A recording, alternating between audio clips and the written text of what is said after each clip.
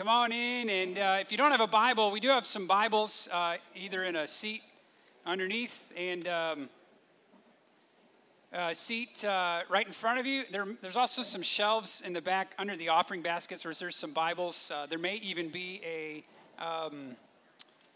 large print. Yeah, I'm looking to make sure. Large print blue Bibles back there. We're going to be in Nehemiah this morning.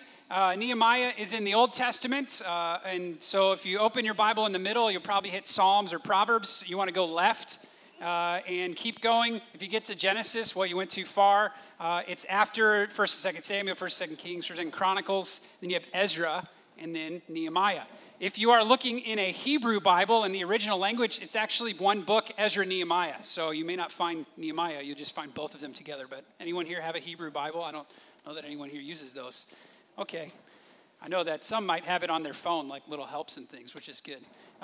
Anyway, there's page numbers on the bulletin for all the different Bibles that we have here. Red Bible, large print blue Bible, and the Children's Bible. So, well, very good. Well, it is an honor for me. As I mentioned, Pastor Dan's on vacation, and so I have the privilege of preaching this morning and also kicking off a new sermon series. We've wrapped up Romans, and as we were thinking about this summer, we wanted to go Old Testament, and so what better place to go than Nehemiah? Nehemiah is, some commentators say, some of the most lively writing in all of the Bible. A lot of first-person action, a lot of things going on. There's even, as the plot goes, there's struggle, there's opposition, there's overcoming opposition, and then seeing how God is faithful to his people in the midst of all this. So, as we begin, I'm going to ask you a question. It's kind of an odd question, perhaps, but how many of you ever start reading a book, maybe a book you get at the library, or a book maybe you bought a new one on Amazon, or a friend gave you a book? How many of you get this book and you open up right in the middle and you start reading in the middle? Anyone do that when they start? Yeah, a couple? Okay. Very odd, okay. So my oldest son, Ross, loves to read, and he had a book that he took on our vacation. We were gone last week, and I asked him, I said, hey, how's the book? He goes, I don't know. I just read it in the middle a little bit. And I said, why'd you start in the middle? He goes, I don't know. I just did. And I said, did it make sense? Well, I figured it out eventually. Most of us, apart from some friends over here and my son, start books at the beginning, don't we? And there's a good reason for this, isn't there? If we start a book in the middle, it doesn't make a lot of sense, does it? You're sort of going, who are these people? What's happening? What are they talking about? Where are they? And so what do you find yourself doing very quickly? You're turning back the pages. Okay, who is this person? I'm going back. So here's the thing. The book of Nehemiah is like starting a story right in the middle of the story. That's what it is. As I mentioned, in the Hebrew Bible, Ezra and Nehemiah are actually one book. And so Nehemiah is written with the understanding that you've already read Ezra and have a good idea what happened in Ezra. And so what I'm going to do as we start and kick off the book of Nehemiah, this sermon series, is I'm going to turn back the pages for you just a little bit and give you a little bit of context about what is going on, where are we, what's happened in the history of Israel, where are they now, where is Nehemiah, and so forth. So bear with me. We're going to have a little mini history lesson. Are you ready? You got your thinking caps on for a second as we start? Okay, so around 627 BC, that's before Christ. So if Christ came historically about 3 BC was when he was born. So this is 627 BC. God calls Jeremiah, the prophet. You guys, there's a book in the Bible called Jeremiah. God called Jeremiah to go to Judah. This is the southern kingdom. And it was the only remaining kingdom of Israel that was still around. The northern kingdom had fallen in 722. And God called Jeremiah to be his prophet, to go to Judah, to Jerusalem, and to the leaders and the people there to tell them, hey guys, warning, judgment is coming. Turn back to God. Now, you should keep in mind, if you read the beginning of Jeremiah, God says to Jeremiah, by the way, no one's going to listen to you. No one's going to obey or heed what I'm saying. They're all just going to keep doing what they're going to do. And in fact, Jeremiah, you should be ready. You're going to have a rough time. And in fact, he does. He gets thrown in a cistern. He gets almost killed and eventually gets exiled. So Jeremiah is preaching about a time of exile that's going to come, a time of judgment that's going to come. And he talks about that in Jeremiah 29, for instance. And then he began speaking about, in Jeremiah 31, a time when God would establish a new covenant with his people. And then in Jeremiah 33, he speaks of a time when God, after this exile, after this destruction, when God is going to, at some point in history, restore the people of God and restore their land and their home. Now, about 30 years later, in 597, the Babylonians come to Jerusalem and they kick out the king, King Jehoiakim, along with thousands of other leading Jewish citizens, and they exile them to Babylon, including the prophet Ezekiel. And so the prophet, if you read Ezekiel, it is written, he is in exile now in Babylon, and that's where he's writing from that standpoint. Then a few years later, in 586, fulfilling God's word spoken by Jeremiah, King Zedekiah, who is set up really by the Babylonians to kind of be their puppet king, he and Jerusalem was overtaken by King Nebuchadnezzar. Anyone hear that name before? King Nebuchadnezzar of Babylon. You think Daniel, chapters 1 through 6, which tells the story then of when Jerusalem fell and many of the leading thinkers and people, thousands of Jews were taken in exile to Babylon. And so you read Daniel 1 through 6 to get this story. So at this point, here's what I want you to keep in mind. 586, the city of Jerusalem has been destroyed. The temple has been ransacked and ruined.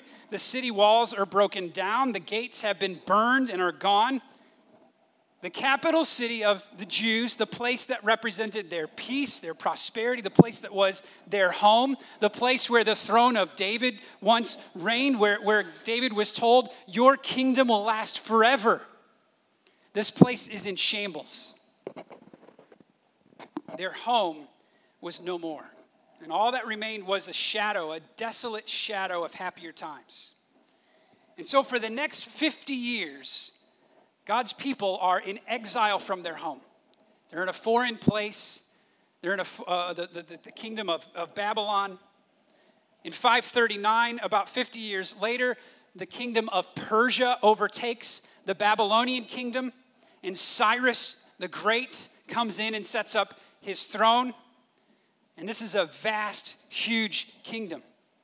Now, interesting thing about Cyrus, in God's providence, Cyrus was a guy who was kind of pluralistic in religion. He wanted people to practice their home country's religion. And so what do you know, in 538, Cyrus issues a decree that allows Jews to go back to Jerusalem and rebuild the temple. The land beyond the river is what Ezra and Nehemiah sometimes calls it. And it's namely, that's basically the land of Judah. And so later that same year in 538, this first wave of exiles under the leadership of Zerubbabel and the high priest Jeshua, they return to their ruined home of Jerusalem and they begin rebuilding the temple. You can read Ezra 1 through 6 and read the prophets Hezekiah and Zechariah to get this story. Now about 100 years later, in 458, I guess that's about 80 years, Ezra now leads a second wave of exiles back to Jerusalem to take gifts to the temple and to go and see how the work was going. How are people doing here? And this is during the 7th year of the Persian king, of the reign of the Persian king Artaxerxes. And you can see this story in Ezra 7 through 10, which brings us up to Nehemiah chapter 1, which is where we are today. Now, our story opens during the 20th year of the reign of Artaxerxes, about 445 BC. It's about the winter time. It's 13 years after Ezra went back to Jerusalem with the second wave of exiles. And so let's keep this in mind and read Nehemiah 1 through 11. This is God's word. The words of Nehemiah, his name means Yahweh comforts, by the way. The words of Nehemiah, the son of Hakaliah. Now it happened in the month of Kislev, which is about November, December-ish on our calendar. In the 20th year, That's the 20th year of the reign of Artaxerxes, so about 445 BC. As I was in Susa, the citadel. Susa was the winter city of the Persian kings. So they were Babylon in the summer months, and then they went east to Susa, the citadel there. So Nehemiah is in Susa, the citadel. Verse 2. That Hanani, one of my brothers, came with certain men from Judah. And I asked them concerning the Jews who escaped, who had survived the exile, and concerning Jerusalem. And they said to me, the remnant there in the province who had survived the exile is in great trouble and shame. The wall of Jerusalem is broken down, and its gates are destroyed by fire. As soon as I heard these words, I sat down and wept and mourned for days. And I continued fasting and praying before the God of heaven. And I said, O Lord God of heaven, the great and awesome God who keeps covenant and steadfast love with those who love him and keep his commandments. Let your ear be attentive and your eyes open to hear the prayer of your servant that I now pray before you day and night for the people of Israel, your servants, confessing the sins of the people of Israel, which we have sinned against you. Even I and my father's house have sinned. We have acted very corruptly against you and have not kept the commandments, the statutes, and the rules that you commanded your servant Moses. Remember the word that you commanded your servant Moses, saying, if you are unfaithful, I will scatter you among the peoples. But if you return to me and keep my commandments and do them, though your outcasts are in the uttermost parts of heaven, from there I will gather them and bring them to the place that I have chosen to make my name dwell there. They are your servants and your people, whom you have redeemed by your great power and by your strong hand. O Lord, let your ear be attentive to the prayer of your servants and to the prayer of your servants who delight to fear your name, and give success to your servant today, and grant him mercy in the sight of this man. Now I was cupbearer to the king. The grass withers and the flowers fade, but the word of our Lord stands forever. Would you pray with me? Father, may the words of my mouth and the meditations of all of our hearts be pleasing and acceptable in your sight, O Lord, our rock and our Redeemer. We pray, accomplish the purpose that you have for this word in this time today. In Jesus' name, amen.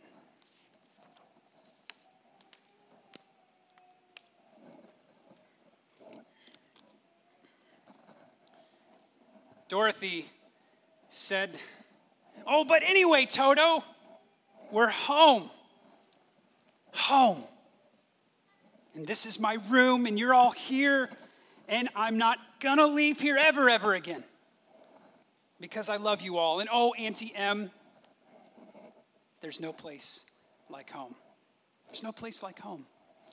Dorothy's famous last words in the 1939 movie, The Wizard of Oz. Friends, whether you realize it or not, whether you want to acknowledge it or not, all of us are longing for home. My family and I recently traveled across the country down to the east. I think we hit 9 states, about 2,400 miles on the blue minivan, and it's still going. We visited the beach. We enjoyed fellowship with good friends. We stayed in a condo on the beach. We stayed in several hotels along the way. We even had the great privilege of visiting a roadside porta potty on I-77 in the mountains of West Virginia when my 3-year-old said, I gotta go, and he would not go outside on the road. He had to go into the porta potty. It was a good vacation. It was a great vacation. And yet, while it was restful and relaxing and made lots of good memories, obviously, there was one thing missing. One thing that was lacking. You know what it was? My bed. Home. My bed. See, at the end of the day, there's nothing quite like sleeping in your own home, is there? In your own bed.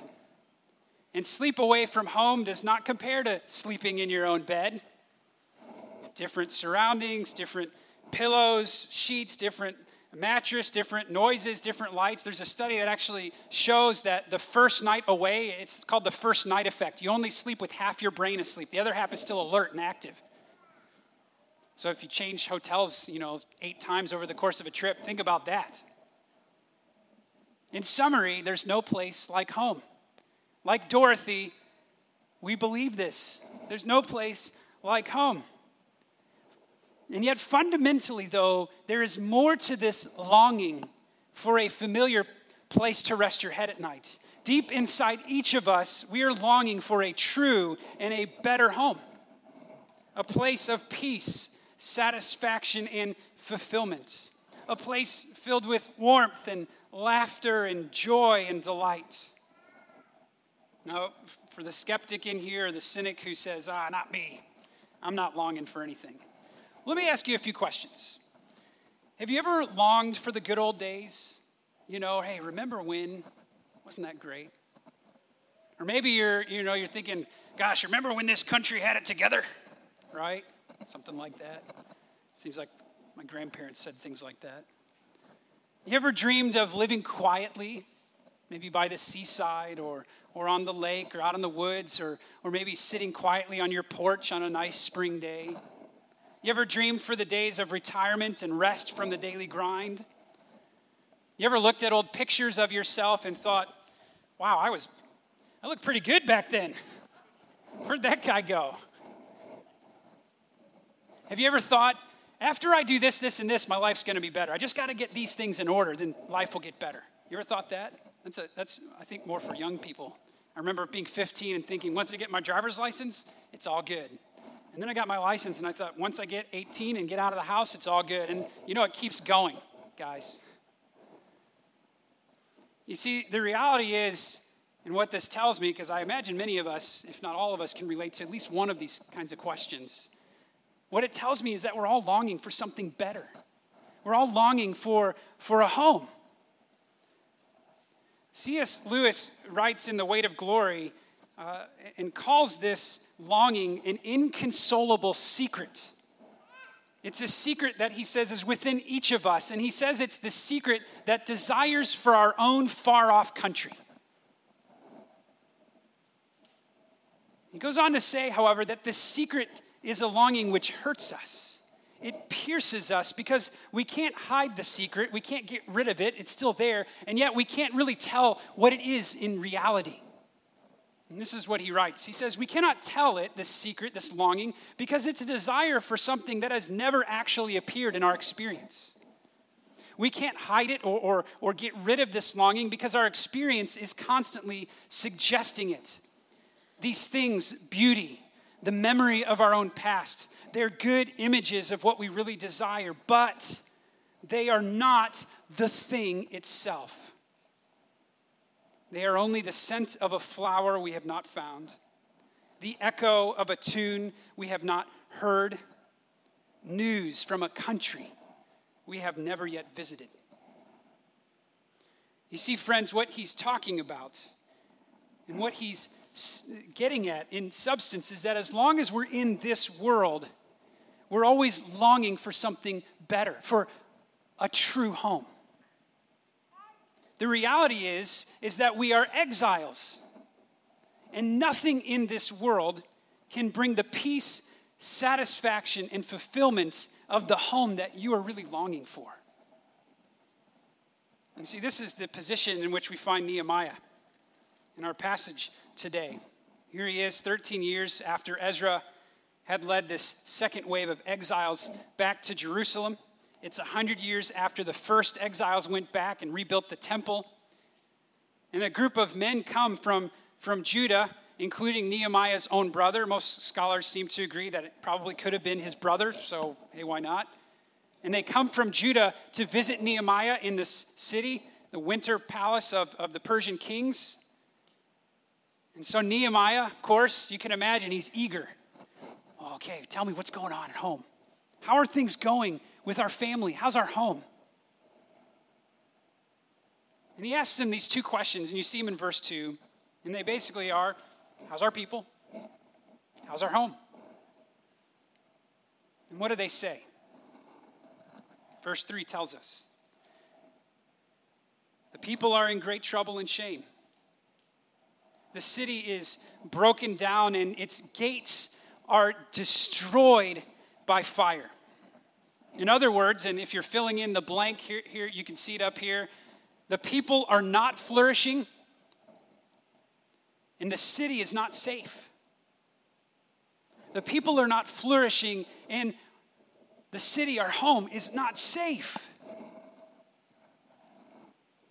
Much like a parent who learns of a poor choice their child made, or like the person who doesn't get that job you were hoping for, or like the player who doesn't make the team. Nehemiah is disappointed, to say the least. In fact, he is grieved. He is filled with sorrow. This was not what he expected to hear, not what he hoped to hear. And in an instant like that, Nehemiah's perspective about home was changed forever. 3 years ago, my wife Tara and I were sitting on we have a black wicker swing that we can both sit on it. Sometimes our kids pile on it too. And we were swinging in our backyard in our home in southern Illinois where I was serving. It was early spring. It was the beginning of April. The air was warm. The sun was bright. And our three boys were taking in the spring evening with great joy. You know, our oldest son was 5. He was riding his big wheel everywhere and making all the noises that go with it. You know, just going on everything, probably trampling over people as he went. Our second son, Clay, who was 3, was swinging on the swing, and he would go so high, he would go upside down, and he would say, "I see the house upside down, guys." And he would just ride like this. Just joy, you know, pure smile on his face going. And then, of course, our 9-month-old son, Graham, is sitting in his stroller watching with these eyes going, "Why can't I be out there? I can't wait to get out there." You know, he's just kind of going, you know, like that. I remember putting my arm around Tara and smiling, and what I was thinking, she expressed, and she said, "We are so blessed. We are so blessed." What a home. About 3 weeks later, I remember sitting in that same place on that swing, looking at the swing set that was now empty, facing the reality that our 3-year-old son no longer lived in our home. April 30th, 2015, that month, our son Clay died. It was called Home to the Lord. And in an instant, our perspective about home changed forever. You see, friends, what Nehemiah expected to hear about his home, about Jerusalem, was these words that he knew from Jeremiah 33. And here's what some of the words say. Jeremiah 33, verse 6, Jeremiah speaks about this time when God's going to restore and rebuild their home. And he says, and this is God speaking, "I will bring it health and healing. I will heal them and reveal to them," that's the people of God, "abundance and prosperity and security. I, God, will restore the fortunes of Judah and the fortunes of Israel." Verse 8, "I will cleanse them from all the guilt of their sin against me. I will forgive all the guilt of their sin and rebellion against me." Verse 9, "In this city, this place shall be to me a name of joy, a praise and a glory before all the nations of the earth, who shall hear of all the good that I do for them."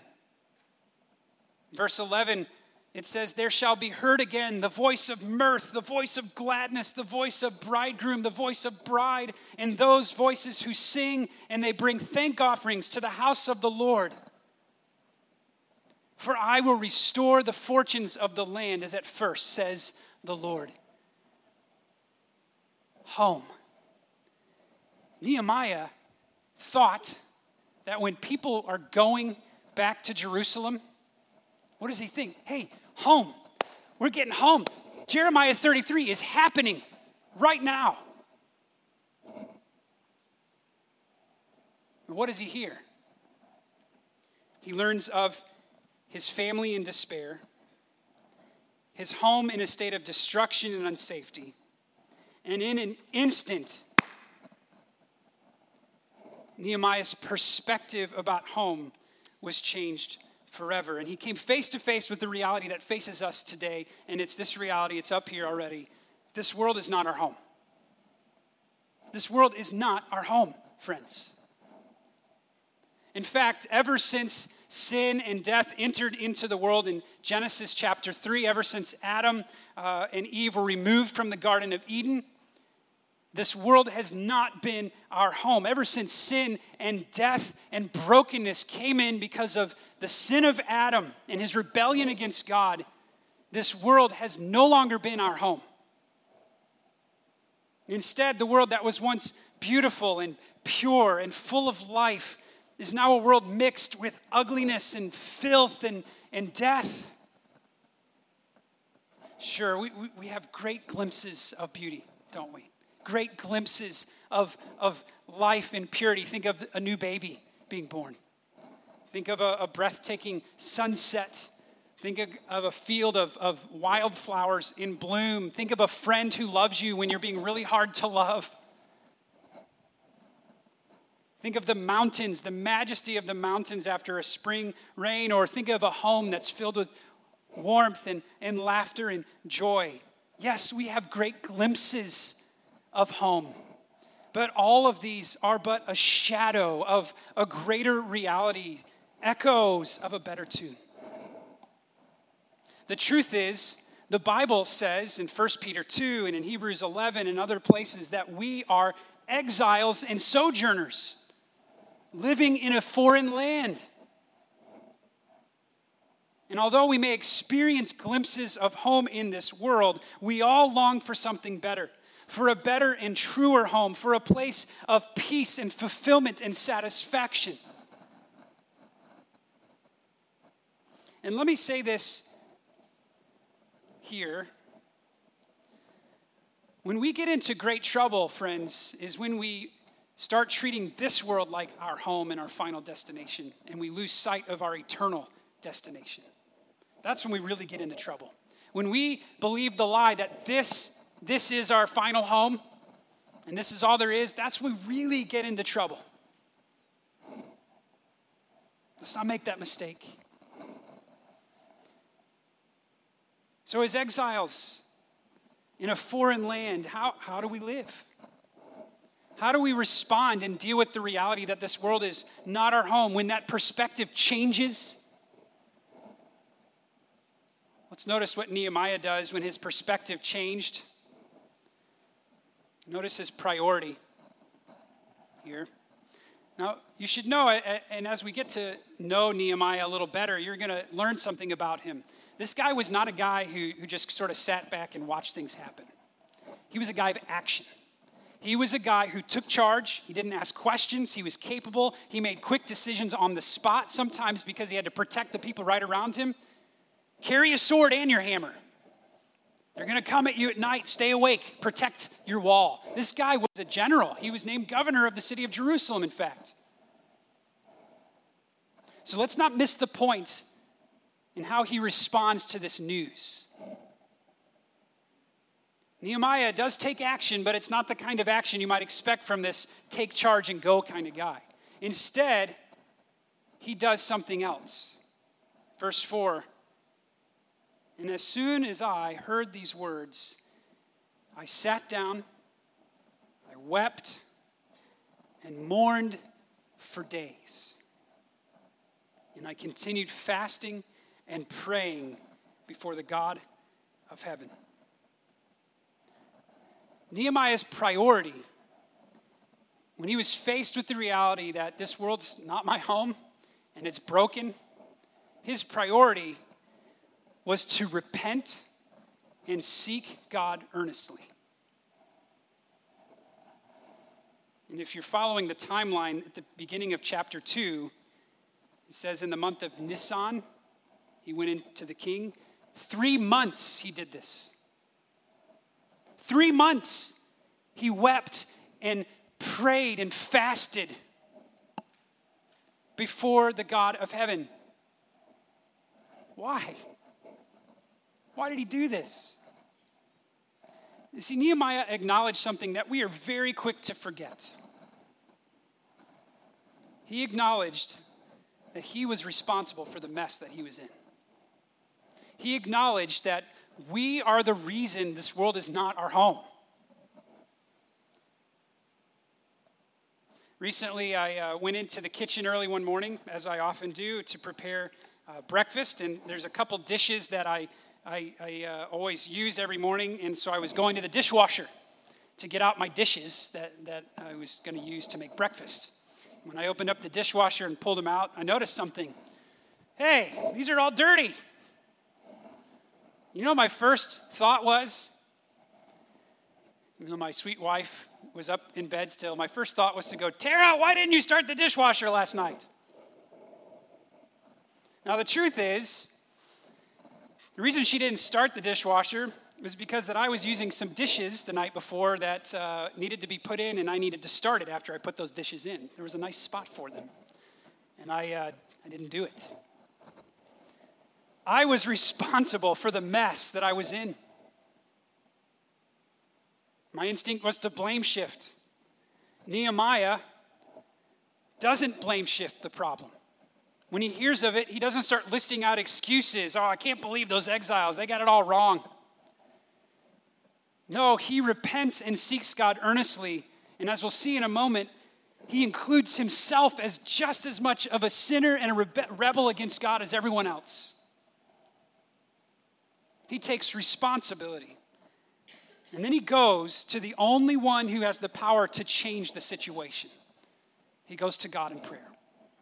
Let's notice how he prays in verses 5 through 11. What he doesn't do is start out saying, okay, God, here's what we need. We need food, we need an army, we need materials, we need people. Let's start getting this done. Let's go. No, what does he start with? He starts with praise.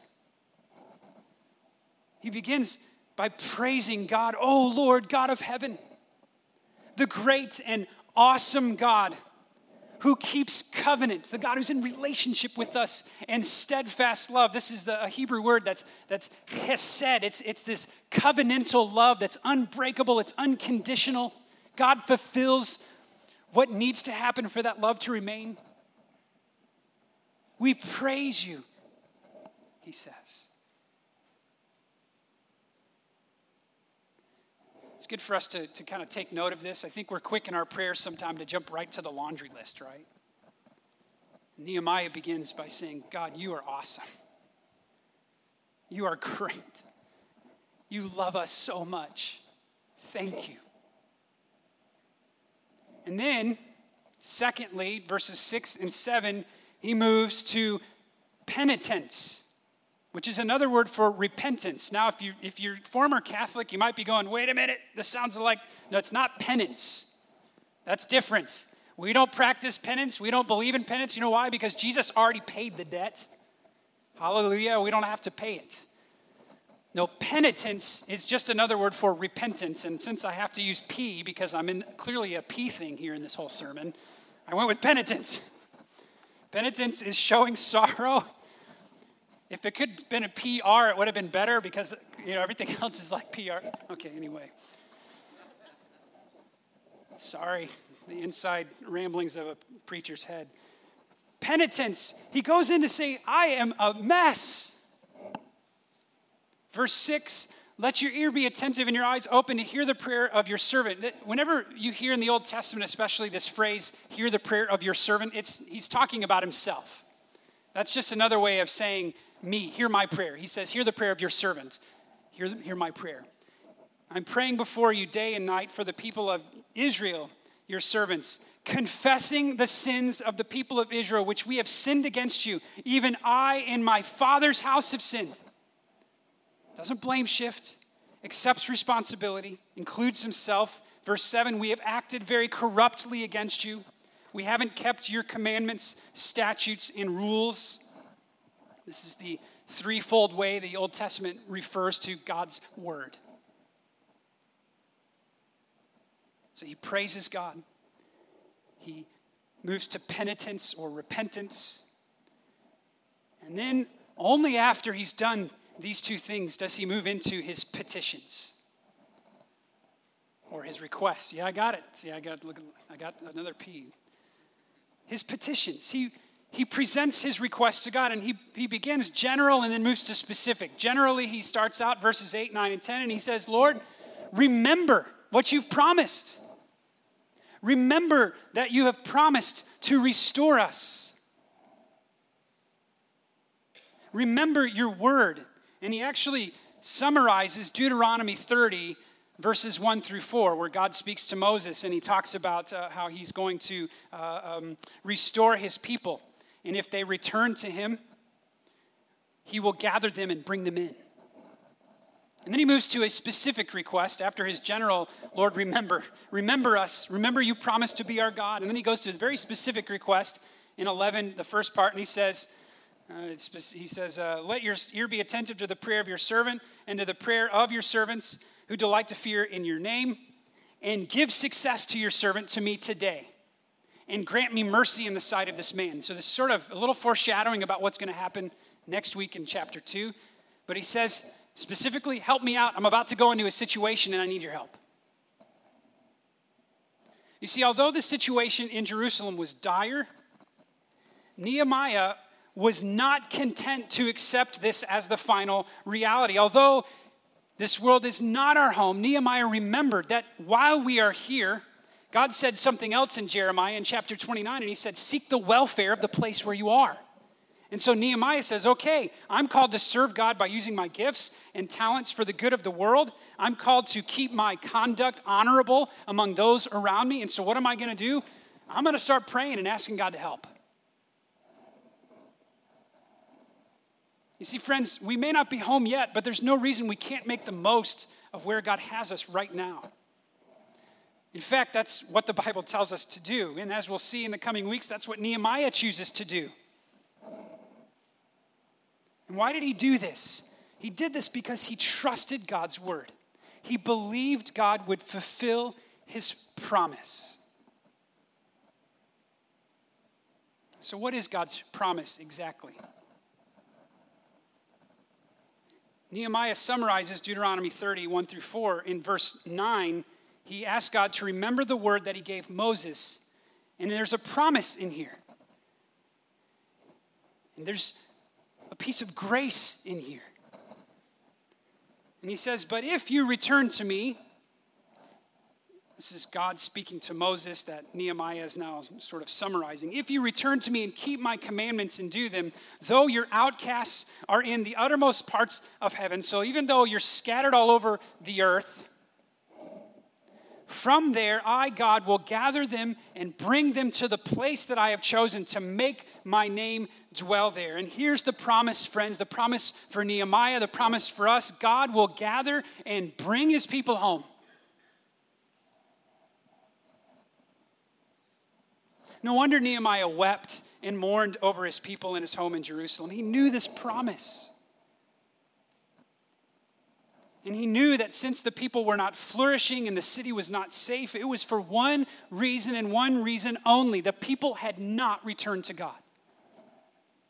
They may have returned to their city, to their homes. They may have even returned to the temple and rebuilt it and even started practicing outward worship and sacrifices. But in truth, their hearts were far from God.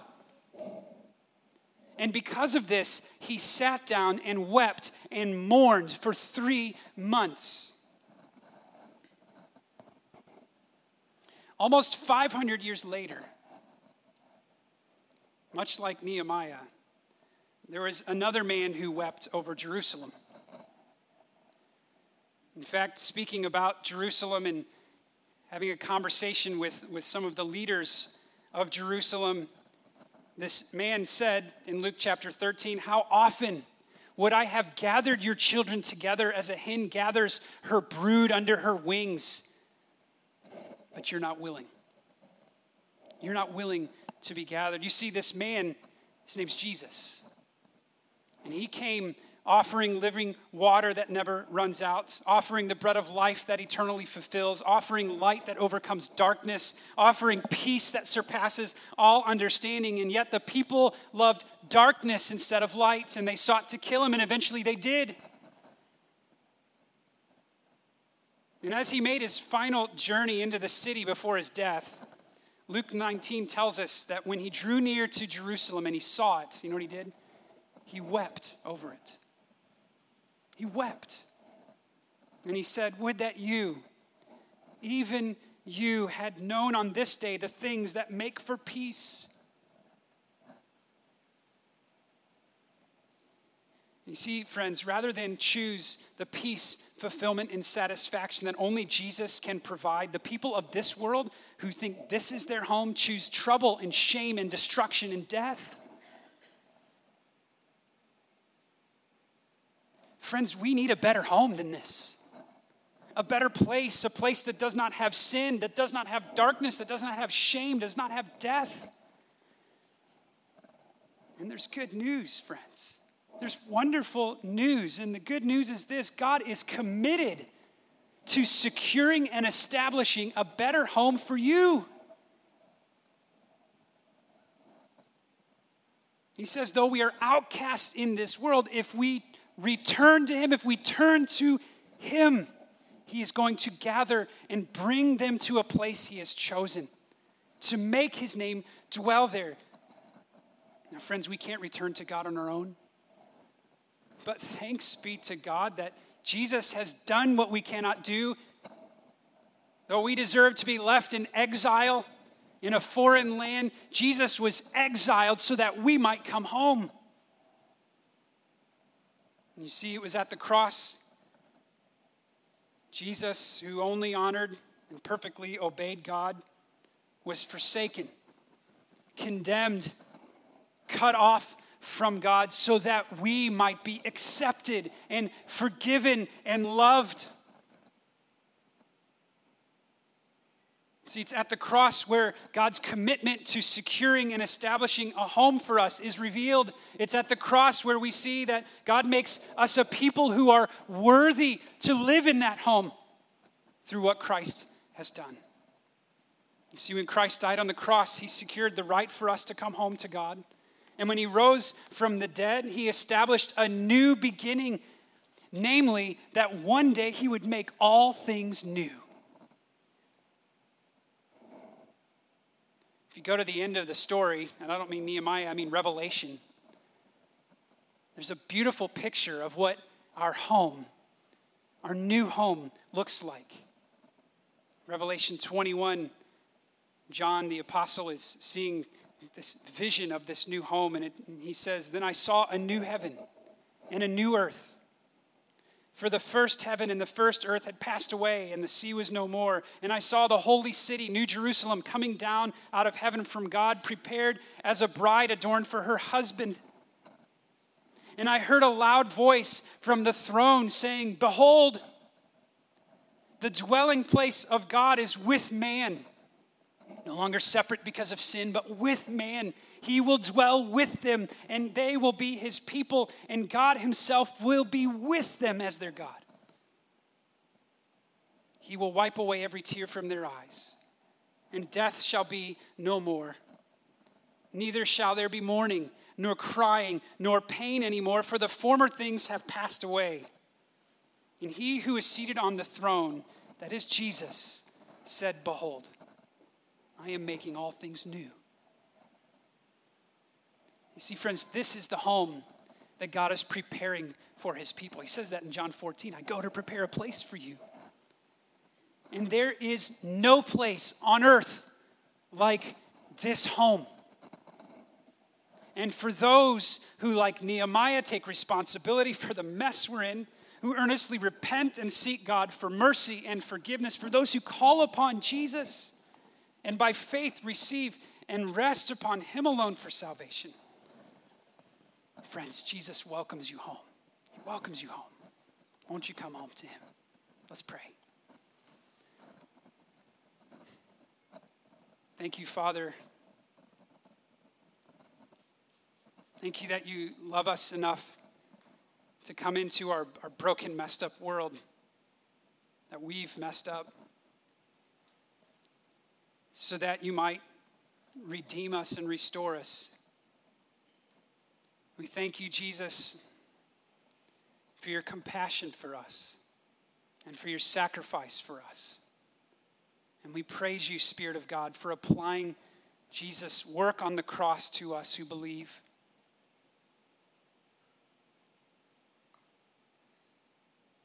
Help us to keep that perspective that this is not our home, that a better home awaits, and help us to work and to sacrifice for the glory of God because of what you have done, because we are so thankful, Lord. Help us to live in a way that honors you, Lord, in this place as we wait and long for our new home. Thank you for welcoming us home and for making a new place for us. We love you and pray in the name of Jesus. Amen.